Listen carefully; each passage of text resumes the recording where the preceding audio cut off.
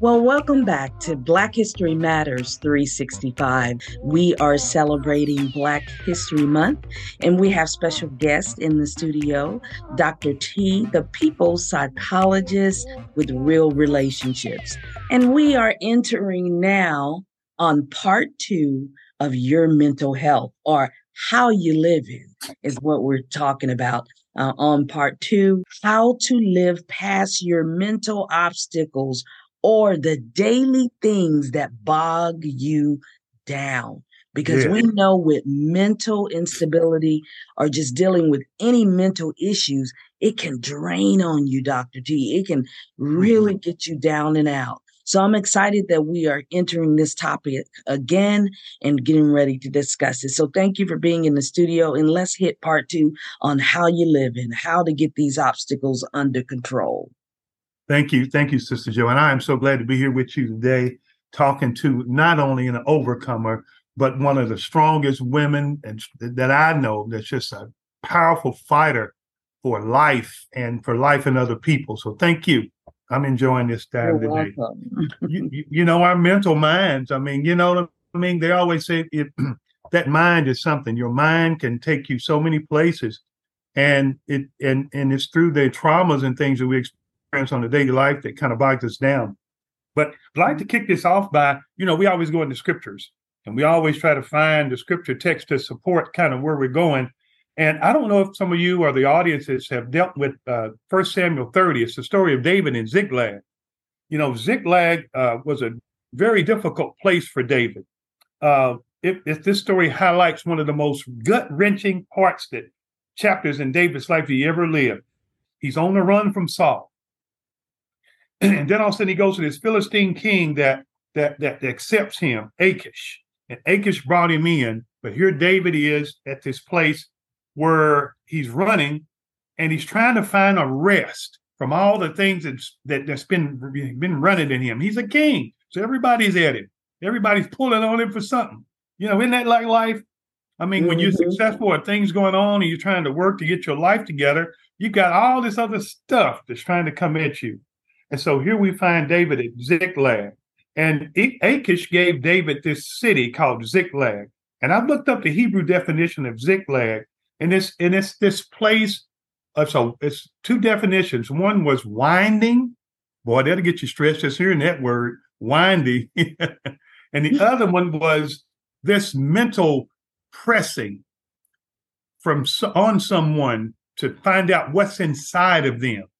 It's like a wine press where it squeezes everything out of you to get to understand what's in you. And that's what the definition of Ziklag means. So I want to preface it by saying sometimes God will allow, even saved folk, he will allow us to encounter trials and assaults that seem sometimes so overwhelming. And that's what we want to talk about today. At those times where you're at that place where you're running from something and then things are coming at you. And not only did this happen to David, but David had these haters called Amalekites. And so David had just came back from a war and he was trying to rest, but he went back out and he left open a Ziklag and he left his family and everything back there. But here come these haters. Isn't it like our audience today? When you leave something open, there they come to snatch it. Have you ever been in a place where you've been at that edge and all of a sudden you can't control everything, but it's those things that you couldn't control that things happen in. And this is what happened. The Amalekites came to David and they burned his city up. This man didn't have a place to lay his head. And they went and burnt his place up, totally demolished the place, took his family over and took them captive, didn't kill them. See, that's sometimes there are haters and things happen in our life. They don't totally take everything, but they want to put that nah up in our face and try to pick with us. You know what I mean? To irk us on. And so the Bible said that David came back and seen his city that was given him by Achish, the king of the Philistines, totally destroyed, totally demolished. Everything he ever had. Didn't even have a bed or pillow to lay down on. And here he is at this place where they just took everything from him, took his wives over and and took them in captive. And the Bible said that he wept. He just wept so loud, and all his men wept at this point of despair where they didn't have any energy left. And then after David gathered himself, the Bible said that he called on God. He strengthened himself in God. Here he was in a winding place, in a place that was pressing him down to see what's really inside him, just this wine press. And that's what I think happens to us on a daily basis when we encounter mental obstacles, traumatic things that we can't overcome. How do we get our life back? It's just simple. How do we get our life back?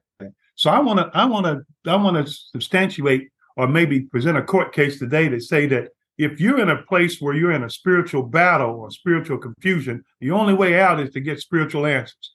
You cannot win a spiritual battle with a carnal answers. The only way to resolve spiritual confusion is spiritual obedience. And the only thing that I think that helps me is to consult God. Now, I don't always do that sometime in my troubles. I have to have my little bellyache parties. But we got to get back to what the spiritual answers are, I think, and what God wants us to do in those zigzag times where we are in our life, where we're stretched beyond measure. And we talked last week about the mental health conditions of our world. What is it? Like half of our adult population is 50 million adults experience a mental illness. 5% of adults have report having suicidal thoughts. I mean, we're living in a tough time, where our mental and our emotional and our psychological health is being threatened. I mean, every day. When you agree, it's kind of the things on the outside of us are pressing on the things on the inside. It's like a zigzag experience. So what do we do when we face these times of loss, where we have over 5% of adults reporting having serious suicidal thoughts and 50 million Americans experiencing a mental illness? Even among our youth who are severely depressed, only 27% of them receive some form of consistent treatment. Mm-hmm. We're in tough times. Tough times, Dr. T, because it's funny that you say the youth. I was reading an article this morning in the health part, and it was saying that young or teenage girls are seriously mentally in trouble today. Yeah. Isn't that interesting? So you're right. And it's the mental part that they're dealing with on how to cope as a teenage girl. And not only teenage, I think it's just teenagers in general. But I read an article on that today. Yeah, there's a lot going on in our life. And sometimes it's just dealing with loss is difficult too. But I can remember stories of like Michael Jordan, who said he missed more than 9,000 shots in his career, and he was trusted over 300. I mean, he said he lost almost 300 games. He had missed over 9,000 shots in his career. He was counting on to make the last second jumper shot or the winning shot, and he missed it. And he says, I failed many times so that he could succeed. We got to forge on in difficult times, but how do we do that? And that's what we're going to talk about today, how to forge on when you're facing these life difficulties. So I think one of the things that we have to start off with is when we're dealing with forging on in difficult times is we have to clear our pathways. We have to clear our pathways. And we have to first deal with, is there anything on the inside of us or mentally that's giving us problems? Is there any sin in our life? Sin is defined as, sin is like when you're driving on a highway and your windows are fogged up. You're trying to drive, but you can't see. Sin blurs what you can and cannot see. And so the Bible says without unconfessed sin, a man or woman can't prosper. You can't prosper unless you deal with sin in our lives. If we have sin in our lives, we have to get clear with that. How do you get clear with it? You have to recognize it. You have to go down and find it. Find out where you sin. You got to own it. And then you have to get clear of it. That's what David did. He went to God and he asked God, what do I need to do? There's a problem I'm facing. And that's the first place we have to consult God in prayer. That's the next thing. We have to persist in prayer. We have to go to God in prayer and ask him the things that we're going to. You know, I've actually labeled prayer as something that we present. That's how we present ourselves to God. Prayer gives us an opportunity to present ourselves to God. It gets in God's space. And after time, sometimes we're going through traumas. I think those things squeeze out God. It puts us in a place where we seem like we're alone. But prayer is an opportunity to present ourselves to God, because there's a lot of things we can do before we pray, but there's a lot of things you're not going to get accomplished until you pray. It's not going to happen. Some things only come out through prayer and fasting. And so we have to practice those things. And trouble is an opportunity. It's a unique opportunity to pray. And it's a unique opportunity to deal with any sins in our lives, the unconfessed sins, things that are blurring our vision. You know, I talked last week about how the pandemic has affected the frontal temporal lobe of our brains. There was a survey done, a research done on millennials for 3 years and how they interacted or how they dealt with post-pandemic situations with their anatomy and their physiology. And it showed that the thinning of the frontal cortex, which is that part that allows you to self-monitor, was thin because of some of the external pressures that the pandemic caused upon people. And do you know, like we talked last week, was one of the physiological things that increased more activity was the amygdala and the hippocampus, which is your regulates your emotional parts of your body. It's the alarm signals. And so we finding a community because of the pandemic who are responding more emotionally than they're rationally dealing with things. So that's very important when you think about that. And another way we have to deal with this is we have to exercise patience.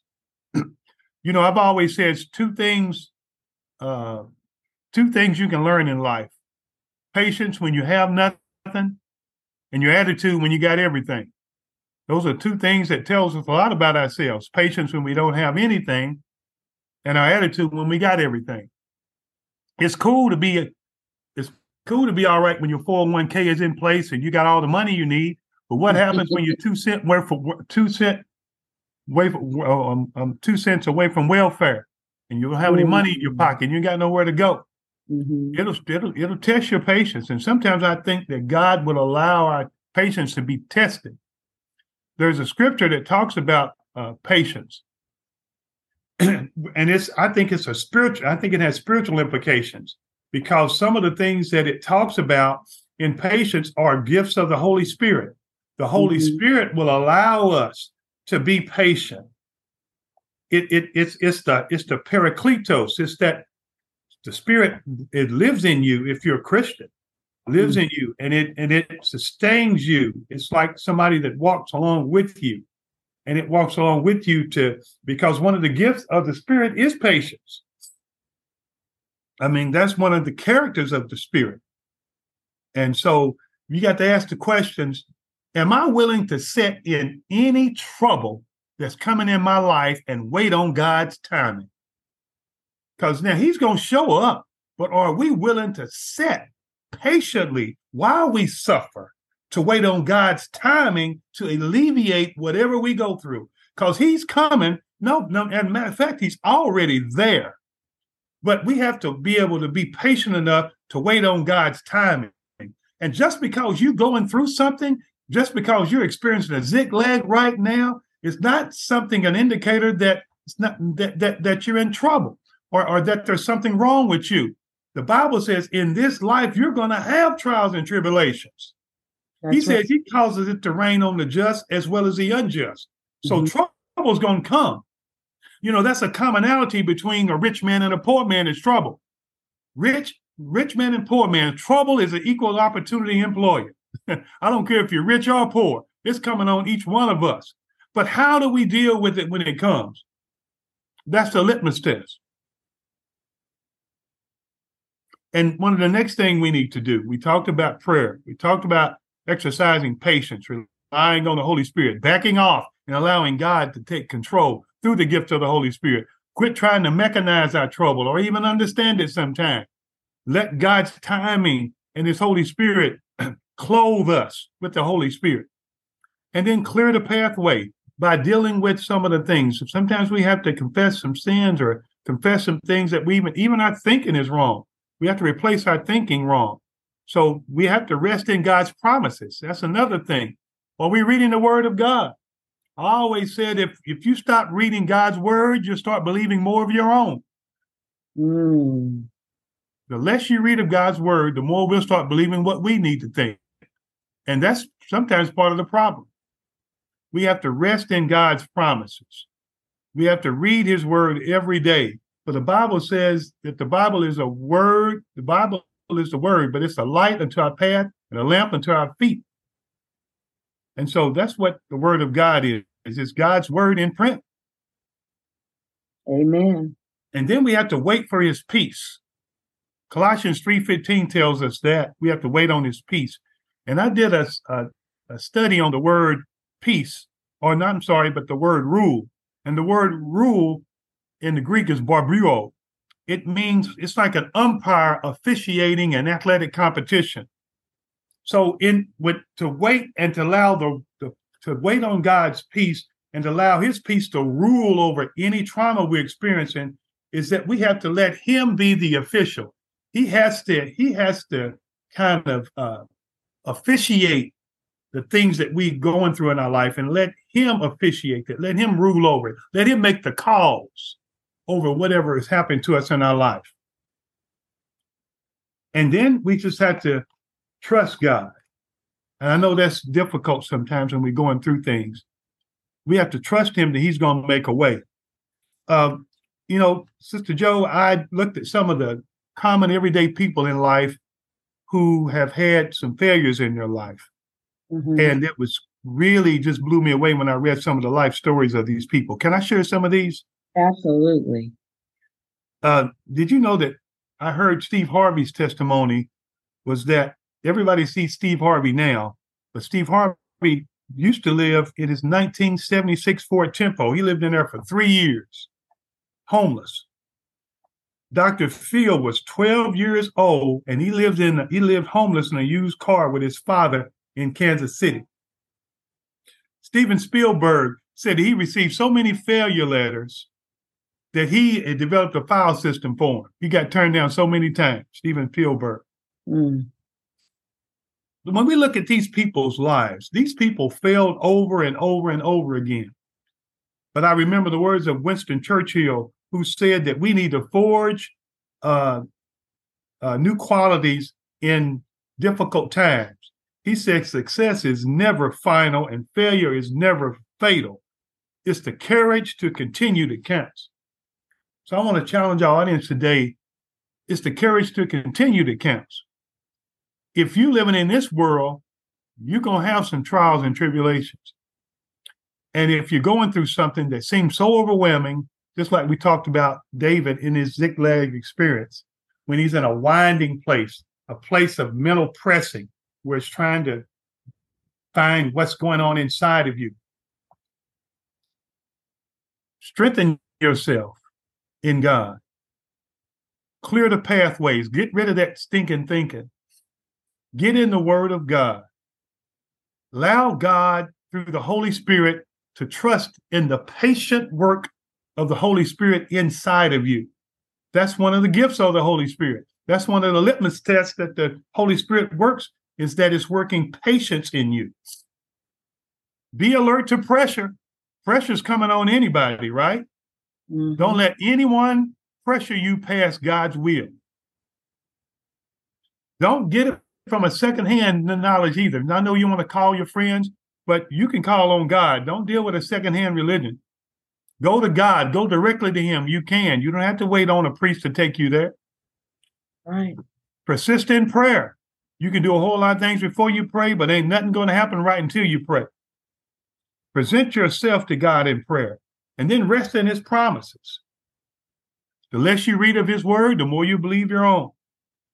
And then wait for his peace, and let God officiate your peace in you.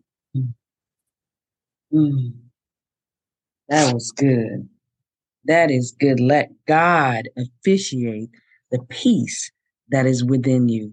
I tell you, Dr. D, this was amazing this day.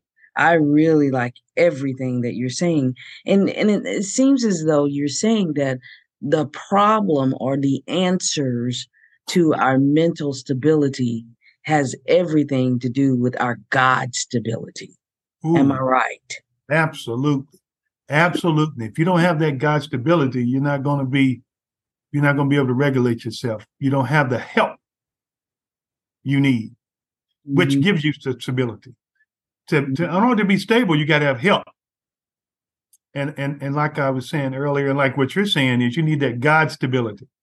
And he promises to give you that. Yes, he does in his word. It's a promise. Yeah. It's a promise. But you got to use it. And I love in it so much what you were saying as if we're not in his word, then we're going to be in our own word, in other words. And that's where that God stability is instability. And if we're not in his word, we're going to be in our own word, and we're also going to be open to others, correct? Correct. Yeah. So we need that God stability. This is fantastic. This was a part 2 to stabilizing that mental health, how you live in, how to live past your mental obstacles. Love it. I think these are some of the best tips I've heard yet when it comes to, I love when we bring God back into it because he controls our mind ultimately.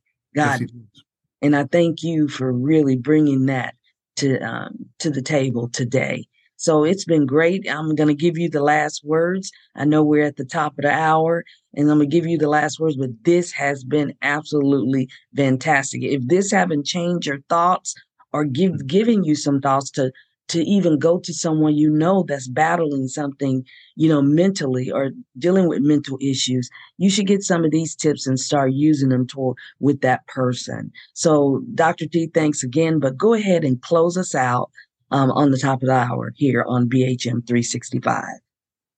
Well, I can remember, thank you, Sister Joe, for your kind words, but I just want to speak peace to someone right now who you feel like you don't have any answers. The peace of God, which, there's a choice, which surpasses all understanding, shall guard your hearts and your mind through Christ Jesus. If you're wanting peace and you haven't tried the peace of Christ, you got a temporal situation that's waiting on a condition that will put you back in there, because your condition is your condition. And as Sister Joe said today, you got to get that God stability. The peace of Christ is always there for you if you seek it out. Seek him while he may be found. Call upon him while he is not. Let us forsake our ways and let us seek Christ. He's the total answer to our peace. Try him. Absolutely. Beautiful closing. You've been listening to BHM 365, where we are celebrating Black history, where our topics and the last 2 shows have been on mental illness. And I think Dr. T has taken it to a level where no one else has. But thank you for listening, and we will see you next time on BHM 365.